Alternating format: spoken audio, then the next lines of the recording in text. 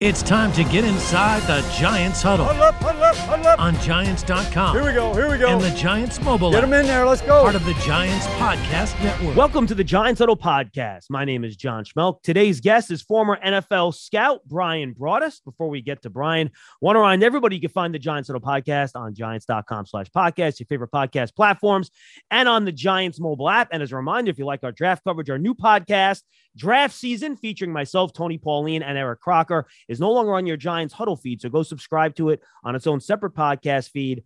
It's called Draft Season. Make sure you go check that out. So for those of you who've been following our coverage, we've had a lot of people on talking draft. We do some analytics. We do some modern stuff, forward-thinking things. So I figured I need to change this up and get the crustiest old scout I could find and get him on the show. He's a former Super Bowl champion with the Packers. I believe he's been credited with discovering Bart Starr back in the 50s.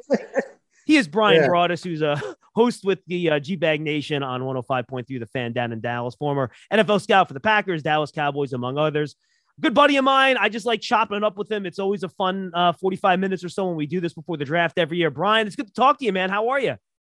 John, it's good to talk to you. I think you go back to me. You and I were like doing these talks before there was even podcasts and stuff. So if I'm crusty, I think my host here is a little crusty too, but absolutely love talking the draft with you. I always learn a lot about division opponents as well. That's something that always serves me. So thank you for having me on this time. Yeah, absolutely. We were rubbing elbows before they moved all those combine player interviews in the convention center when it was in that little room at the RCA Dome, right? Yes, absolutely. Absolutely. All right. So let's start here. And I think this is an interesting place to start. The Cowboys, obviously, and that's kind of your focus, but you do the whole draft. As you told me before we started, you've watched almost 180 players now. If you're the Giants situation and you have Andrew Thomas and you're happy with him at left tackle, you're going to stick him there, right? And you're looking for a guy, you want to plug and play at right tackle. How would you, former NFL scout Bryan Broaddus, look at the top three guys in this class, Neal, Ekwonu, and Cross, if you're looking for a guy to plug and play at right tackle? I think the guy at right tackle that would probably make the most sense would be Neal to me. I know he played left tackle at Alabama and stuff like that. But, to me, you watch, his physical presence, the mass, the size, maybe a little bit better suited to play over there. I think when you look at the other two, Cross and Ekwonu, they're a little bit more of a little bit better foot athlete, but to me, John, all three of those guys, and it's funny because I always used to say this, it's like, what's your favorite flavor of ice cream? Your Rocky Road is my mint chocolate chip. But we're seeing the same. We both like ice cream. You know what I'm saying? So I think that with, when you look at those players, there's certain traits that you have. Now, to me, when I look at Cross from Mississippi State, I see a young Tyron Smith, and that's kind of where my focus is, because as the Cowboys bring Cross in on a 30 visit, and I'm starting to wonder, whoa, what are we doing here? Is there something I'm missing about Cross? To me, everything was about, I never saw any mock drafts where he wasn't in the top 10. If all those tackles were just however order you wanted to put them in. But I think if to your question, I think Neal would be the one guy that I would put at the right tackle spot. But I'll tell you what, man, I do honestly, and I hate riding fences because I don't like it at all. I would take any one of those kids. I really, really, really do think that any one of those kids could plug and play, and you'd have a long-time offensive tackle. Now, Bryan, I'm with you, and I think Cross is actually the best pass protector of the three, to be honest with you. Yeah. So I think if you're looking for starting left tackle, for me, he's my guy at that spot. And I think Ekwonu's the guy where, all right, well, if he fouls out a tackle, I feel most comfortable putting him in a guard. Like, I could see him being a dominant guard. So I do think that is very much of what are you looking for in your player is going to impact on who you draft. Travon Walker, everyone that's come on, I've talked to him about this. I had a debate with Daniel Jeremiah at the Combine about this too. And he was on Walker before everyone else. He loves him. And dude, I don't see it. I watched the tape. You barely get any snaps where he's even lined up as an edge guy. I get the size. I get the athleticism. You see the athleticism on tape, but pass rushing is a skill too, right? And I'm going to have trouble picking him over a Kayvon Thibodeau. I'm even going to struggle picking him over Jermaine Johnson, who I've seen be productive on the edge and get sacks at a high level in college. Give me the scout's perspective. Why is everyone all over Travon Walker, please? Yeah, and I'll throw another guy on there. I do a lot of work with Dane Brugler, who Dane's worked with The Athletic, and Dane was on him from the jump. I mean, Dane, then Daniel Jeremiah, and these guys. And it's funny because when I talk to my old other crusty buddies that are still in the league doing this, they're kind of like, I know there was a lot of these mock drafts, and again, focusing on Dallas, myself at 24. I'm thinking Walker was a name that was constantly there at Dallas, constantly. Boom, boom, boom. And then all of a sudden I see mock drafts where he's like the 16th best guy. And then I'm like, whoa, then the next thing he's like at the Lions at 2, Lucky Brooks is putting him at 1. And I'm going, whoa, guys, what are we doing here? Are we pumping air into a guy that for some reason has all of a sudden miraculously become better than Hutchinson at Michigan or Thibodeau at Oregon or any of these guys? And you're right about like Johnson and guys like that. Now, I am Walker myself. I mean, he's always been like him and Karlaftis have always been that guy for me. That's, there's a difference. And I respect Walker. I mean, you can throw the Georgia tape on. You can draft any one of those Georgia players, the linebackers, the defensive tackles and stuff like that. But I mean, I kind of feel like the best trait that Walker has is his ability to run, his ability to chase, his ability to make plays from the backside.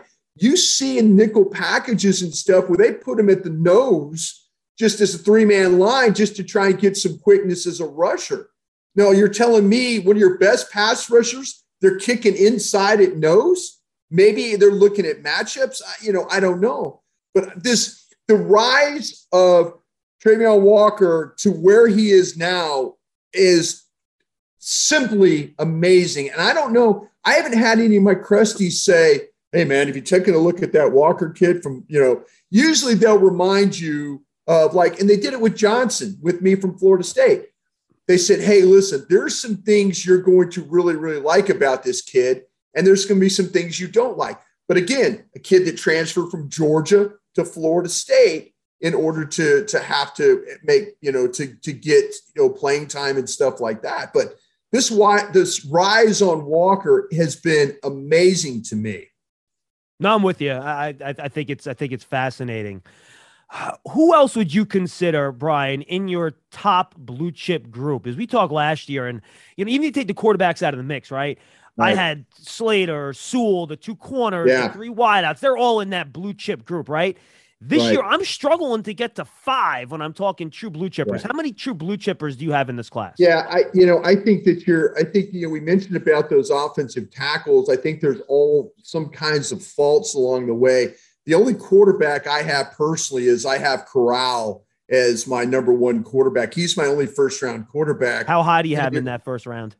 It's one of those things. I mentioned those tackles. I think there's a couple of those wide receivers that I would absolutely take. I'm a big Jameson Williams fan from Alabama. Yeah, me too. He's my number 1. And I love Wilson from Ohio State.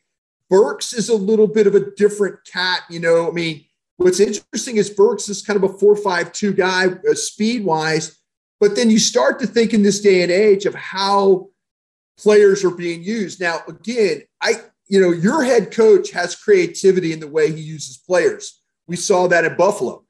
My coach here in Dallas, Kellen Moore, I don't know if he has the creativity to use a guy like Burks, but as a player. Now, again, Thibodeau, Hutchinson, I really do think that if you talk about Sauce Gardner would be the other one that I would, the cornerback.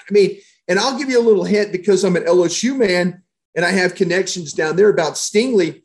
The questions that pro scouts have about Stingley and they're asking people in Baton Rouge about is, does he really, really love football? They'll tell you he loves football, but he's not an alpha male guy. So he needs a big brother. He needs somebody that can put his arm around him. And that's why I kind of target. I look at Minnesota there, right? Peterson, right? Yeah. And then, you get Patrick Peterson there at Minnesota to kind of put an arm around him. So Minnesota might be a team, if you're mock drafting, they think about Stingley, a team that needs a corner. But you're right. I've got just 20 first-round grades on my board. That's it. And I usually, there might be some drafts, there might be 22, 23, maybe 25 names. But this year, with the lack of quarterbacks, I think that people are kind of sleeping on Linderbaum myself. He's not for everybody, but I know the deficiencies that he has. I trust him more. And again, looking from a Dallas perspective, I trust him more than I trust those two guards, Green from Texas A&M, Zion Johnson from Boston College. I think that's a great transition here, Brian. So let's talk about that, because I think with Linderbaum first, it's a traits versus tape conversation, right? Right. So talk about, as a scout, when you send in your report and your, draft meetings are starting here, with the Giants this weekend, and you're sitting there and you're trying to sell your GM, you're trying to sell your coaches on a player. How do you guys balance out the traits, which with Linderbaum, not great, with tape, which with Linderbaum, awesome? Yeah. It's a really good question, because to me, we laughed about the crustiness of me as a scout, been doing this since 1992.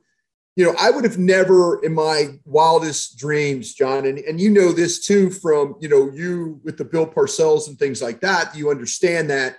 Even Coughlin with what he did, this is a big man's game. And then all of a sudden we started drafting Kyler Murray, at quarterback. In my day, Kyler Murray would have never, ever, ever got a snip, would have never been the first overall player. Maybe even, I remember when Michael Vick was coming in, and it was like, well, man, the guy can move. Can he throw? Can he, all these kinds of things.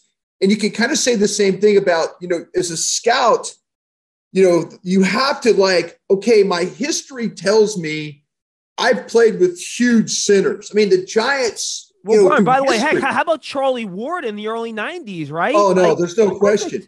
No question. See, that's what I'm saying. They're these shorter players that, you look at him, Roquan Smith, you look at these guys and you're like, no way. Dean in this draft, the linebacker from Georgia, he's 5'11", 4. He's 6 foot.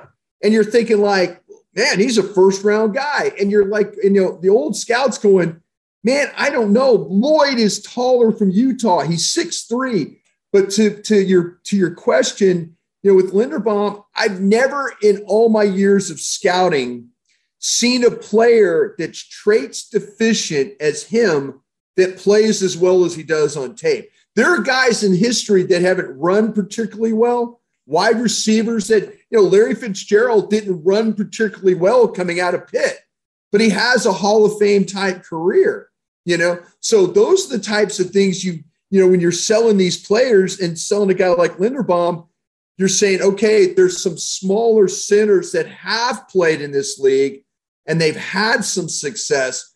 But man, Linderbaum, when you start to talk about with the scouts, that the range where he could be picked is either in the top 15, or he could be all the way down at the bottom of the board. There's that range, and he's not for everybody. But if you watch, as you go in and try and sell him, you're selling tape. You really are. You're not selling short arms and undersized and lack weight and all that. You're selling him cutting defenses in half, getting to the second level, scoop block, reach block, 3 technique, wide technique guys. You're showing that on tape, and your guys are like going, oh, I get it. Creed Humphrey from Oklahoma was a player that was drafted, Kansas State took left-handed center, massive guy, big guy. Everybody's like, oh, I want more of those Creed Humphrey guys. Linderbaum is not for everybody, but man, when you watch the tape, it's pretty impressive. It is. All right, so let's talk about the two guards then, Zion Johnson and Green. I'm with you. Yeah. I'm not as big on Green as everyone else. I don't think he moves that well, Brian. I just don't think he's that great of a mover. He's powerful. And I think, in pass pro, he can get into some trouble. I'm curious why you don't have a first-round grade on Zion Johnson, and I'll give you my evaluation. I think he's an extremely safe player. Like, I don't see any scenario where Zion Johnson fails. I'm not sure if I see the raw power where I think he's going to be a Pro Bowl, all-pro type player. But if I know late in the first round that I'm going to get a guy that's going to be a good starting guard for me for 12 years, he's not going to have any MEs. He's going to be a good guy in the locker room. He's can maybe even play center for you if you need him. He did that at the Senior Bowl. To me, that is in this draft class especially, that's a really safe, pick between 20 and 30 that you're going to go home and you're going to feel good about for a long time. Yeah, I feel like, though, to me, and I'm probably going to die on the Zion Johnson hill. And because to me, I was curious. And again, if you go back and there's some really, really smart people in this draft that cover the draft. And there's a guy, Bruce Feldman, that writes for The Athletic. And I encourage folks, if you're really interested, if you have a subscription and you can find it. Bruce did a mock draft of talking, but Bruce is tied into college coaches, not pro coaches or pro scouts. He did a mock draft and he did it, but he got comments from opponents of these players. And Zion Johnson went in that mock draft to 23 to Arizona, right ahead of the Cowboys. And so the comments that were made by college coaches is like really telling. So some of the things where you're thinking like, maybe this guy does have, it made me feel a little bit better about a player that I don't think he fully trusts himself. I think there's times when there's a little bit of a hesitation getting into his guy. Is there a little bit of that? Did he see that the right way? And if you go back and you look at some of those comments those college coaches made of the opponents, it was like, does he always see things well? Does the run-throughs happen? Does he miss things that he should have seen? Is the awareness really, really there? But, I'm willing to die on that hill. And Dallas could very well take him, like I said. Green, Zion Johnson, both guys in for 30 visits. Dallas has a glaring need at left guard. So, yeah, does it make a lot of sense? I personally, you mentioned about with Green, I think he has a little bit better feel than what Zion Johnson has. You see him passing stunts and twists and things, and you're watching the tape. They're playing Alabama. They're playing the Ole Misses. They're playing an SEC schedule at Texas A&M, and you're seeing him play tackle against Alabama and guard against LSU. And, so you're seeing all these things, and you're kind of like going, okay, to me, he's a much better guard. But the things, like I say, the comparisons with him and Zion Johnson, the tags are touching, but man, I just feel so much better, so much better if you said plug and play, boom, this guy. And again, I could be really, really wrong about Zion Johnson. I just don't have him in my top 20 guys in my board. Could he be 22nd, 23rd, 24th when I stack it? We'll see. But there's that little bit of that question mark about him as a player. And the same question marks a little bit about Green from Texas A&M. No, I think that's fair. Let's stick on this topic here. This is a big draft, Brian, and we have this every year, right? We're in the second and third round, fourth round, a bunch of guys that played offensive tackle in college. I don't have the athleticism to play offensive tackle in the pros. You're going to move him into guard. Right. I had Matt Manicherian, who's a former NFL scout, on last week, and we were chatting about this, and he says, I'm always careful about just assuming you can reduce the tackle into guard. It's things happen quicker in there. It's really a different position. So as a scout, what do you look for when you look at these tackles, Kennard, Salyer, the Ryan kid from UCLA? These are all guys, they play tackle, right? What do you look for to make you believe that they will be successful moving into guard? Yeah, I think you mentioned it. Salyer is one of those kids I really, really like a lot. Yeah, me too. And but the thing about it is, like you mentioned, Salyer, Ryan, these guys played left tackle in college, so you're thinking like, okay, footwork is going to be key there. Vision, how they see, how they set, how they block, how they get away from the line. Those are the kinds of things, your scout buddy is absolutely right.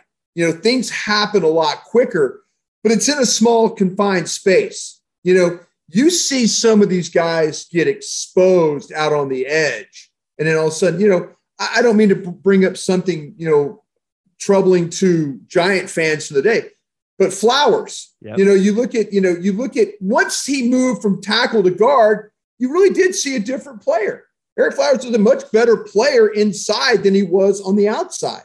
And sometimes you're like going, because they get exposed out there. The movement exposes them a little bit.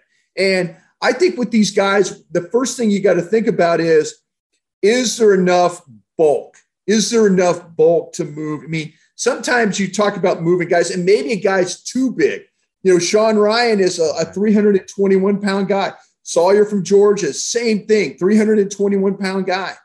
But see, that's where you look at Sawyer. You go back and say just go back and watch the Michigan game in the playoffs.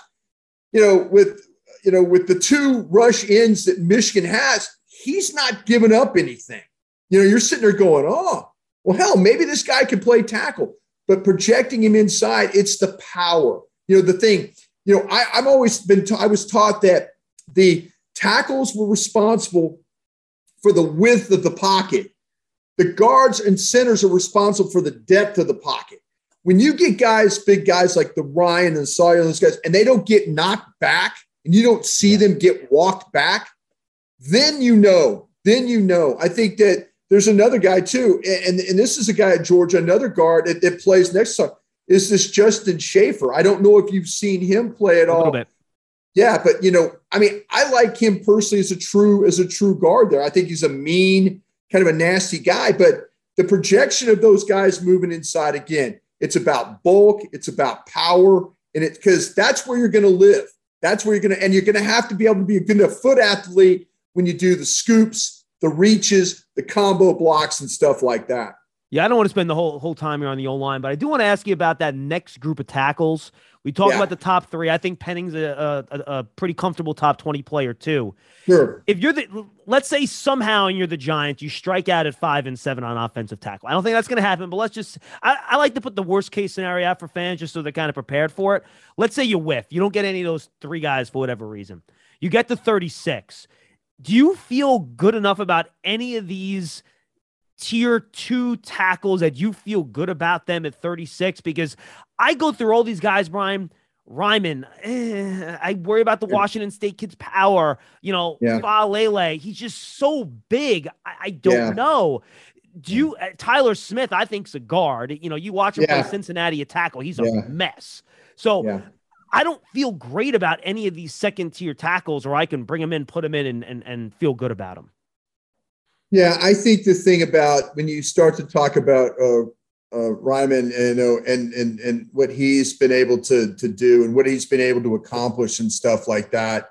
I mean, converted tight end, but I'm going to be real honest with you and real honest with your listeners. I'm the worst guy in the world to ask about the tackle that lacks power. Okay. And you mentioned Lucas from Washington State, because I've yet to be right on a Colton Miller from UCLA that the Raiders took. Petit Ferrier is another guy, right? The kid from Ohio State. Yeah. Petit Ferrier is another guy. Petit Ferrier. Yeah. When I see power and guys sitting down, and I'm like, yes, that's what I want. But I've yet to be right about one of these tackles. And I mentioned Colton Miller. I could go back to David Bakhtiari. I could even talk about Nate Soldar. I could even, these are guys I'm like, no power. And all of a sudden they play in the league for 20 years, and you're like going, well, damn, I was wrong about him again. I think that's where you're worried right now. I think that's where, and I'm worried about it too. But what's going to happen? I'm a little bit more understanding now about an Abraham Lucas. I'm a little bit more like, okay, really good feet. I watched him play against Jackson against USC, who everybody's talking about as an edge rusher and all that. And I'm watching him hold his own, and I'm going, well, maybe this guy can play.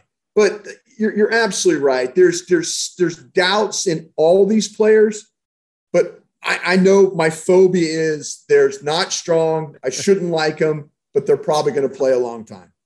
Unless you're Andre Dillard, in which case that doesn't happen. That is now. I'll tell you what, with Dillard, I really, really thought Dillard was going to be, really good foot athlete.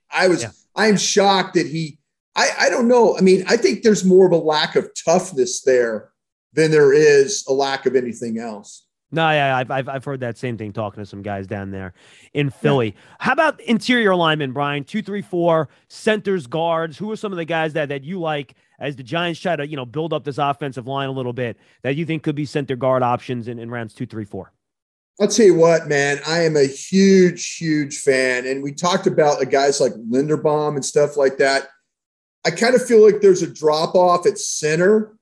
But if you haven't watched this Luke Fortner from Kentucky, I actually watched him versus Georgia this morning. He did a nice there job. You go. Yeah. Now, okay, it's not perfect, it's not pretty, but you can watch those Georgia guys dominate centers and guards inside. He was anchoring versus Jordan Davis. I was pretty impressed. Exactly. This guy's 6'4", 307 on the weight and height and all that. But you talk about a guy that was. His attitude in the Georgia game was, you're going to have to run over me to get to the ball. But you watch him play against Georgia and he's holding his own. You watch him against Missouri and he's a dominant player. So I was super, super impressed with that kind of play. You mentioned all these guards and stuff like that. I'll say this though too. One more thing about the center. I know people have talked about Cam Jurgens and Parham and guys like that. I am not as high on a Parham. I'll be interested to see. I'm glad his weight went up because you watched him play at Memphis during the season. He looked like a smaller guy. Is he a pumped up guy that's just going to have trouble carrying that weight and playing that well? I mean, I watched him against. I watched him against Logan Hall from the defensive tackle from Houston, who's a really long, tall guy. And so he held his own, playing with leverage and all that stuff. So I think there's a couple of those centers you would be really, really happy about. There's a kid named Smith from Virginia Tech that I kind of have a little bit in that range of that third round. I mean, he's just a super powerful guy. And I felt like, though, if you wanted a guy that was really good in the run game, but maybe you could develop as a pass protector, that might be an opportunity. I'm not sold on the guys like the Cole Stranges and people like that from Tennessee, Chattanooga. I'm going to let somebody else be a hero drafting that particular player. Don't miss your chance to experience a premier hospitality experience watching Giants games and world-class concerts in 2022 as a Giants suite partner. Limited full-season locations are available or place a deposit for individual games.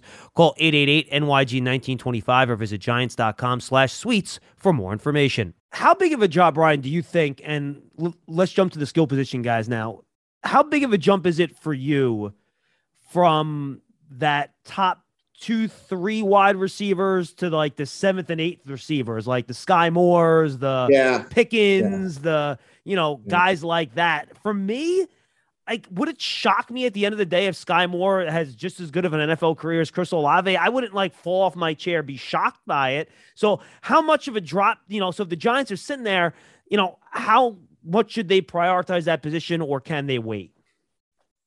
I'll tell you what, I don't know if you have the elite players, up at the top of the wide receiver board like we've seen in the past. I will say this. I think the depth of it does stretch. I am a big fan of Pickens from Georgia. I think that is a playmaker extraordinaire right there. The traits, the strong hands, the run after catch. I really do. I like him. Dotson from Penn State, you see him make a lot of plays. You mentioned Sky Moore. Sky Moore was the one I thought, this guy, okay, when I watched him initially, I was like, maybe slot only type guy. But no, he's a better player than slot only. The more tape that you watch, you see plays on the outside, you see plays on the inside. He's a really, really good route runner. He finishes with the ball in his hands. I'll tell you another one too is this kid Pierce from Cincinnati. And I'll tell you, the reason, I really like him is just because when you start to talk about length and, you talk about ability to make these guys have to go and play. Alec Pierce is his name, from Cincinnati. He's 6'3", he's 211, body control, balance, tracking, all these things, big, tall guy, running routes, sideline, red zone, going up and getting footballs. It doesn't matter where the ball's thrown. And again, when you're evaluating that quarterback, Ridder, you're like, throw after throw after throw. Who's it going to? It's going to this Alec Pierce kid from Cincinnati, and he's making a ton of plays. So if the Giants or the Cowboys or anybody needs receivers, I think that this thing stretches pretty good for them in that second, third, fourth round if they really want to go that route. No, I'm with you 100%.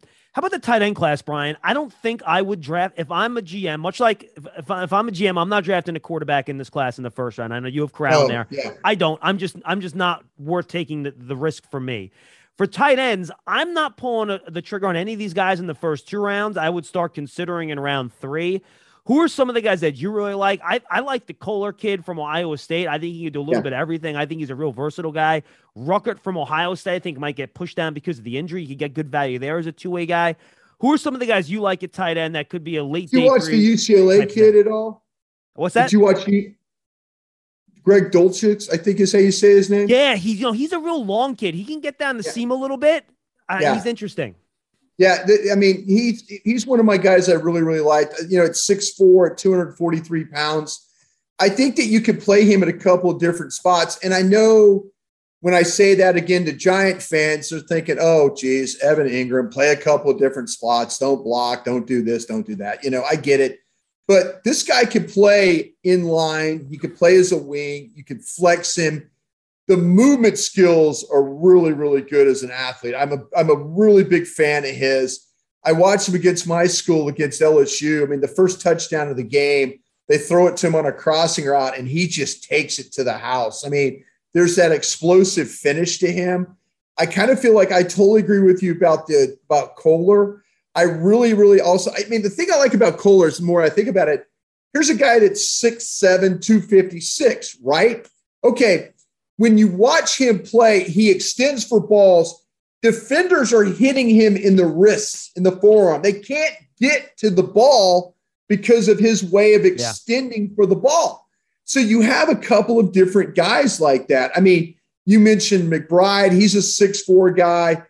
Cade Otton, I really, really like out of Washington. I think he got a little banged up in some games this year. But, man, you talk about a super productive player. Keep an eye on another 6'7" guy. There's a kid named Cole Turner from Nevada who makes a ton of plays. Again, you're watching their quarterback strong. You're watching him throw the ball. Who's he throwing the ball to? This number 19, Cole Turner, is making a ton of plays. So, I mean, when here's a guy with the ball, so he's not fighting it. Sometimes you get these tight ends fight the ball and stuff. A lot of these guys catch it pretty smooth. The kid Woods at Virginia is another one. He's going to probably go. I wouldn't be surprised if Woods from Virginia is the first tight end that goes off the board myself. Yeah, with his testing, that wouldn't, if teams are looking for an upside pick, and that's what teams usually try to go for, I think Woods, I agree. I think that might be a guy that could go early. Second group of corners, Brian, after you get past Stingley and Sauce, is this much like we talk about, with the flavor of ice cream, right? Are you looking for a big corner? Are you looking for a slot guy?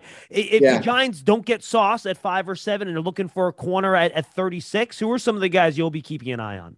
Yeah, I actually think this is a really, really, really good. I mean, there's some, depending on what you want to do in that day. I know Andrew Booth is a guy that a lot of people are talking about out of Clemson. Well, Brian, I can tell you, Wink wants long, fast press corner. So that is part of the deal, I guess. Okay, well then if that's the case, then I mean, like I said, you're gonna end up picking that Cincinnati kid in the first round. I think is what's happening there. But but there are some guys, like I said, that to me, when you go through the list, they're all kind of in that 6 foot, 5'11". There's some guys down the board. I'll give you a name of a guy that I think is really an interesting player. And I don't know if you've taken a look at it. When you talk about long, rangy, and can run, this is Zion McCollum kid from Sam Houston. Now, again, the Giants, like in the history, I might be wrong about this, the Giants were always about big school guys. Sam Houston, probably not, something that the Giants would look at. But again, you're talking about a guy that can really, really run. He's 6'2", he's 199 pounds.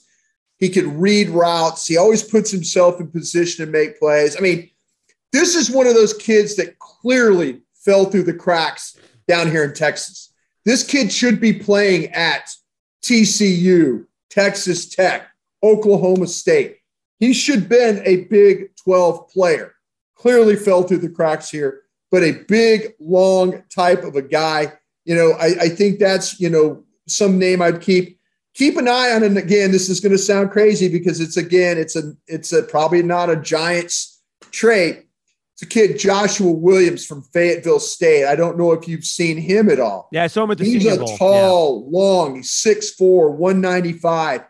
Tall, long. You put him on either side. But again, you're watching him against Lincoln University and Bowie State and people like that. But, he's had opportunity to go with the Senior Bowl and things like that. So maybe you got a little bit a better idea there. Woolen, the kid from San Antonio, another 6'4", 205-pound guy. All these guys are in that range I'm speaking of, that second, third, fourth round range if you don't grab them then. You can talk about prospects when you answer this question, Brian, but I feel like linebacker is a position that the NFL has struggled with a little bit, especially off-ball linebacker. Patrick Queen, I don't think that's been a hit. Go to Murray with the Chargers. He got benched last year, right? Yeah. Micah Parsons worked out with Dallas because he's such a good pass rusher.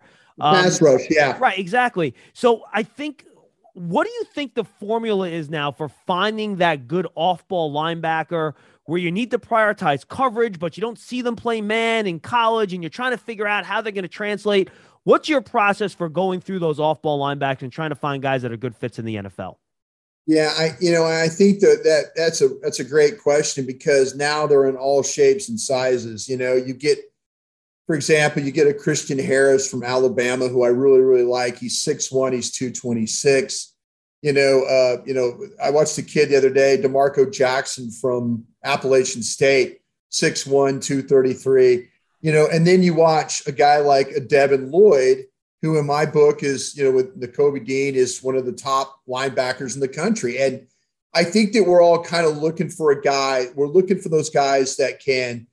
I don't know if the coverage aspect is the most important thing, to be honest with you anymore, John, because I think teams are looking for guys that can play the run, get off blocks, make tackles in space, but can you blitz? Can they use you as that extra rusher? And that's when a guy like Devin Lloyd from Utah gets a lot of looks, because, he's always around the ball. They put him in positions to make plays. He seems to be a complete linebacker. But again, here's a guy that had 7 sacks. So all of a sudden it's like, oh, wait, I can cover and I could bring you for pressure. They'll figure out a way to keep a linebacker out of coverage if they have to. They'll, everybody playing with safeties as linebackers. I mean, the Cowboys do that with Dan Quinn's defense. So, if you have to say, well, he's a good cover linebacker. Oh, okay. Well, how does he blitz? I mean, that's kind of where you've seen these linebackers go now with, like I say, with the Micah Parsons. Micah Parsons would have been, I don't know if Micah Parsons would have been consideration for Defensive Player of the Year if he didn't have the sacks. Micah Parsons is a really good player. Micah Parsons, a physical tackler. But Micah Parsons, the pass rusher, 7 of his 13 sacks came from a linebacker spot. That's kind of where it wasn't just playing defensive end. It was playing linebacker too. And I think more people are looking at these linebackers as potential weapons as rushers than they are looking at them as cover guys. Brian, I think too, this is, like you mentioned, all shapes and sizes. I love this day 2 group of linebackers. Like I do too. Moma out of Wyoming. I love Troy Anderson out of Montana State. I think he's going to be a wonderful player, still learning. Quay Walker, I think, is one of these guys that maybe his full repertoire of skills was hidden a little bit in that Georgia defense. I think he can do a lot. His teammate Channing Tindall's pretty good. Who are your favorite, like, day 2 linebackers that you think can, really bring it in the way you just described in the NFL? Yeah, I mean, as I look at, it's unfortunate that the LSU kid Clark got hurt with the spine injury and is out. I mean, he's a tremendous player, but Asamoah, I think, is a guy you have to look at. I really do. Brandon Smith, to me, from Penn State, I think is a guy. I mean, you mentioned all the other guys. Oh, and by the way, I forgot Christian Harris from Alabama is fantastic. Yeah, I didn't even mention him. Yeah, I mentioned him early because he's a 6'1", 226-pound guy. And, yeah, I mean, he's right there in the mix with those guys that you mentioned. Chenal, the kid from Wisconsin, he's a little bit of a throwback guy. There's a guy that can rush the passer, is physical at the point of attack. But I mentioned this Brandon Smith from Penn State because he's like a 6'4", 250-pound guy, and he throws his body around, but like sometimes he makes tackles, sometimes he doesn't make tackles. But that's what we're at with these guys. I mean, there's all these traits, these little things that you say, this is keeping him from being a high 2 or something like that. But man, the pocket of the round from 2 to 3, and you mentioned every one of those guys that, I mean, Bernard is another kid. It's a little bit from Baylor. Keep an eye on him as well. Maybe a 4th round guy that can cover, guy that's always around the ball, guy that can blitz. I think that's kind of where we're looking at. I mean, guys that can cover ground, run. You mentioned that Troy Anderson too. I mean, don't watch the North Dakota State game if the championship game on Anderson. That'll kind of take you back a little bit like, oh, maybe he's not as good as players I thought he did, but still, all those guys are all pretty good. Giant season tickets are on sale now for the 2022 season. In addition to ticket savings, membership benefits include access to exclusive events, experiences, pre-sales, and more. You can lock in your seats starting at just $100. Call 888-NYG-1925 or visit giants.com/tickets for more information. Kyle Hamilton, let's go rapid fire here to close, Brian. Do you understand his fall? I watched him for her second time today, and I feel like he can do everything except cover a wide receiver. I don't think that's going to be his strength. I think he'll get run past and he can't stay with them with his change of direction. He's long. He's 6'4", high hip. I don't expect him to do that. But if you have a safety that can do everything else at a pretty high level, maybe not for me at least, a player like that is a top 5, top 7 pick just because of the position. But, these people that are kind of like down on him because of the 40-yard dash time, I just don't see it. Well, I talked to some people in South Bend about what happened with Hamilton, and evidently after the combine, he went home to Atlanta and did nothing for 3 weeks and then came back and they had that pro day, and I think he was a 4.59 guy at the combine, and then he ran in the 4.7s at South Bend. So again, prepared, are you ready? All that, are you focused, everything and all that. Kid took from good Notre Dame sources for me, took time off and it killed him. He should have probably not run. He probably should have just did position drills and stuff like that. But there's a lot of people that, I look at him as like one of those old school safeties from back in the Krusty day, the big, tall, guy. But I mean, he's so long limbed. And I think playing down, are you going to say, oh, well, we're just going to take a down safety that high? I mean, he's got the length to knock down passes, play underneath. You could blitz him, but are you going to take a down safety that high? I could see a lot of people saying, well, wait a minute. I could see Dax Hill from Michigan covering more people and probably being better suited, but Dax Hill is 6 foot, 191 pounds. There's a difference. One kid's 6'4", 220, and the other 6 foot, 191. There's difference there. But, I don't think you could just sit there and totally discount Kyle Hamilton. I mean, because I don't think it's his favorite thing in the world to line up in the slot, but you do see him do that occasionally. And I love his toughness. I think he's got some sure tackle ability. Is that worth taking in the top 10? We'll find out here in about 20 days. Yeah, look, I'm with you. And I think because I don't think he's as good of a prospect as Derwin James, for example, right? And he went, 15 or 16? Yeah, he went right ahead of Dallas because I know when we were doing the draft, we were all for the Cowboys were praying that he would get there. And I think he went to the Chargers 1 pick ahead of Dallas at that time. It was during the Leighton Vander Esch draft is what that was, I believe. Yeah, and he ended up being obviously a fantastic player. All right, Brian, anything else about this draft really jump out to you? Anybody that we didn't talk about that you want to mention? That's it's something. I think it's going to be really interesting with all these teams in the first round having multiple picks. I don't think the Saints are finished moving. I think the Saints are going to try and package, I believe, 16 and 18 and go up again. I think that.